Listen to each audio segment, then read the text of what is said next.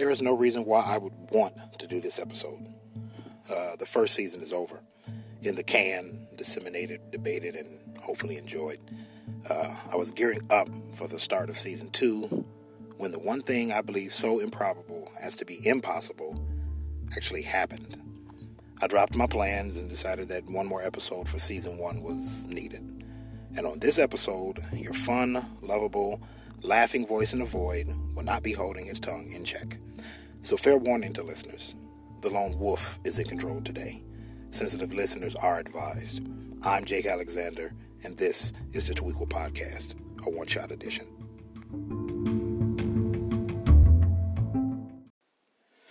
There will be no list today. There will be no joy or fun in my voice, and I am not in any way laughing. So the Tweakle Podcast was started to simply have fun conversations about whatever interested me at that particular time. I was adamant about keeping politics to the bare minimum. I always was going to joke about politics in my own haphazard way. But I was never going to go whole hog into a political topic. That's just not what I wanted.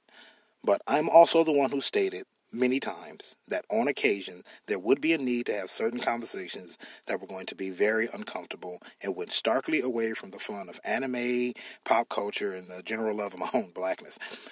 We have one of those little talks in front of us today.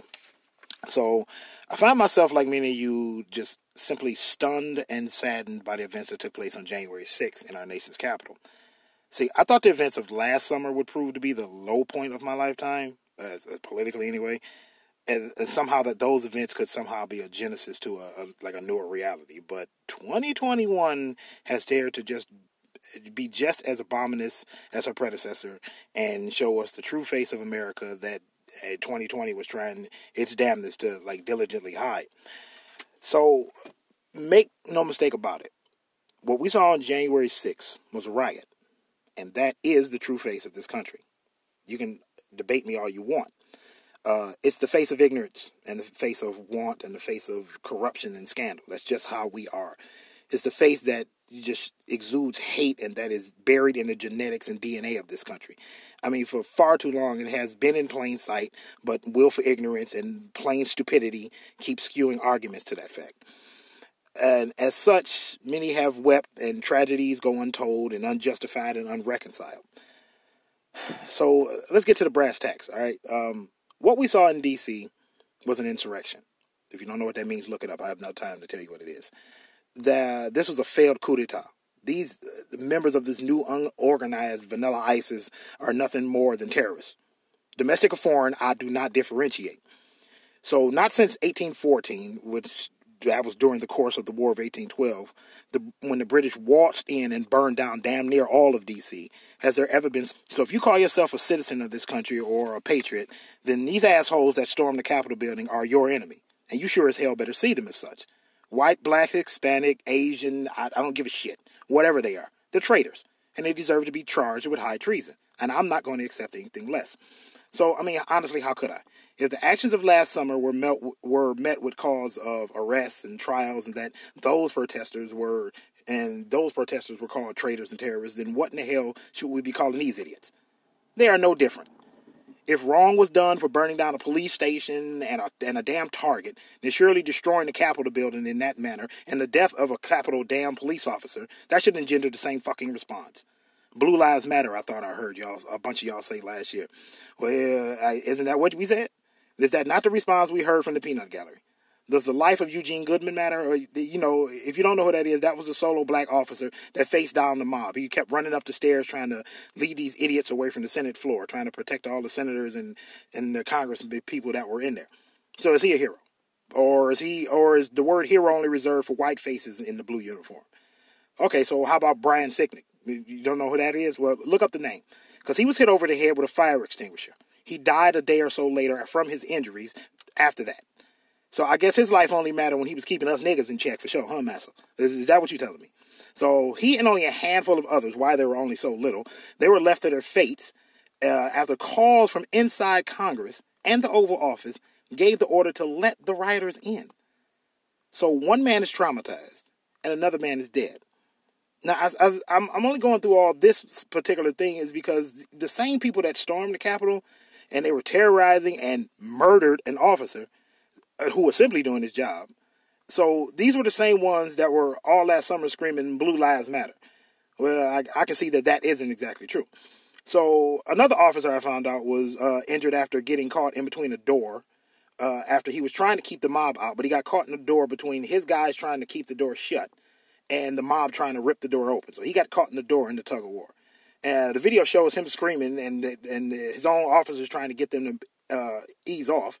But, you know, they weren't listening. The mob wasn't listening at all. All they were worried about were the same ignorant shit that they were already doing. You got calls to lynch Vice President Pence and other echoes and other violent chants throughout the Capitol halls. You know, memorabilia such as like paintings and the speaker's podium and government documents, for God's sake, were stolen. Windows were broken and the doors were ripped off hinges. And in the middle of it all, a female rioter gets shot in the neck and she dies. And all in all, it's just carnage and just absolute mayhem and destruction. So who's to blame for this fiasco? Well, I mean, obviously, the blame starts with Trump, right? That's obvious. There's no arguing that. I mean, it was his damn words that emboldened those idiots in the first place. An hour and a half of him speaking, or damn near an hour and a half of him speaking, and him telling them, yeah, you go directly down there and I'll march with you. But he didn't do that, did he? No, as soon as they started walking, he hopped his fat ass in his motorcade and went back to the White House to watch how it all unfolded. So he's not the only one. Now, Rudy Giuliani, who also spoke. He's directly responsible for inciting the mob as well. The blame lays at the feet of every congressional member that kept pushing to decertify the election of Joe Biden, which is where most of this all began. Those same members of Congress, yeah, they were directly in harm's way inside the halls, inside the Capitol building. Some of them were trying to certify the election and just to be done with it, and the others were trying to decertify it and vote the opposite way. But yeah, they were directly in harm's way. I guess they didn't think that part through. And there's so much blame to go around. It would take me literally another full episode to properly list all of the television news outlets and political figures and celebrity talking heads. And I refuse. I will not list them. For 5 years, so many have warned that something like this was possible and would eventually happen. So many warned of how dangerous Trump and his supporters could and would be, but very few people actually listened. So your outcome was this unpatriotic shit show you got on January 6th. Well, congrats to them. This is idiocracy in its highest. So truly, truly, truly what disturbs me the most is the aftermath to come. Now, I expected that charges would be filed against as many of these subversives as you could possibly identify. And from what I've seen, charges have been filed. But quite honestly, I don't expect many of them to serve a single day in jail. And honestly, I expect most of them to walk away without ever serving any time in jail. I've seen too much in my life to believe that they would actually do the type of investigation that needs to be done. And the type of investigation that needs to be done is the same type of active manhunt in the same vein as the one that was conducted after the 9/11 text. These animals need to be hunted down, arrested, and have the full weight of the judicial system thrown at them. But as it isn't going to happen, is it? Because this mob was almost all white. And that's not what we do against whites who riot and intimidate through violence. History has shown that. You don't believe me? You forgot what happened in Charlottesville already, right? You forgot that. I really shudder to fathom to think that how many people would actually be dead if that crowd had been black or majority black, or if it was a lot more black faces in that crowd. And I dare you to tell me that the response would have been the same if that crowd had been black or majority black. It would not have been the same. It would have been a hell of a lot more dead people than the 3 or 4 we have now. And hell, they probably wouldn't even have made it into the fucking rotunda. And honestly, the biggest victim in this going forward will be the integrity of the Constitution. Like, in particular, the First Amendment is going to be assaulted in days to come. You know, thanks to Trump, his supporters, and their collective bullshit over the past 5 years, the idea of freedom of speech will be scrutinized and sanitized and damn near completely wiped away. See, at the time of this recording, all major social media platforms have moved to ban Trump and many others from their sites. Congratulations, folks. You're only, maybe 5 years too fucking late. I mean, Jesus Christ. There have been calls for like Google and Apple and all the other tech giants that give you apps to delist apps like Parler, which have somehow or another have become to be seen as pro-Trump. I don't know how that happened, but whatever. See, like, I don't support any of that whatsoever, period, outright. See, I'm not a Trump supporter, just like I'm not a Biden supporter. I didn't like him before. I mean, I don't like either one of them. And I've said it before, that this country needed to move swiftly away from the old white guy archetype for president and official offices. See, if I had it my way, both would have been disqualified from public offices starting 10 years ago. You know, their speech and the way they talk is wholly different. I get that. But truthfully, I defend their right to say and speak openly and without persecution. It's a fundamental right that we have that's outlined explicitly in the First Amendment.